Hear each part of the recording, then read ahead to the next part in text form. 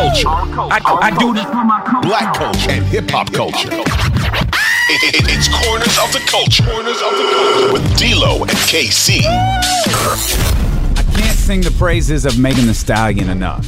After all this talking she's done about her personal mental health, yesterday she launched a website that provides resources for anyone dealing with stress, anxiety, and other mental health issues.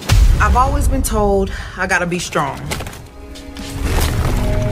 Thick skin, stiff upper lip, tough as nails. But to be everything for everybody, it wears on you. Black don't crack, they say. But it can. I can. We all can. Y'all, it's okay to not be okay. Reach out to a friend if you see them going through it. No matter who you are, being vulnerable is what makes us whole. Learn how to help at seizetheawkward.org. And check out badbitcheshavebaddays2.com for even more resources, hotties.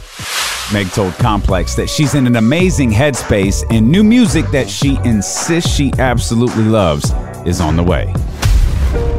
J. Cole shared a letter that the former 49ers quarterback and civil rights leader Cole Kaepernick sent to New York Jets following Aaron Rodgers' season-ending injury in Week 1 of the NFL season.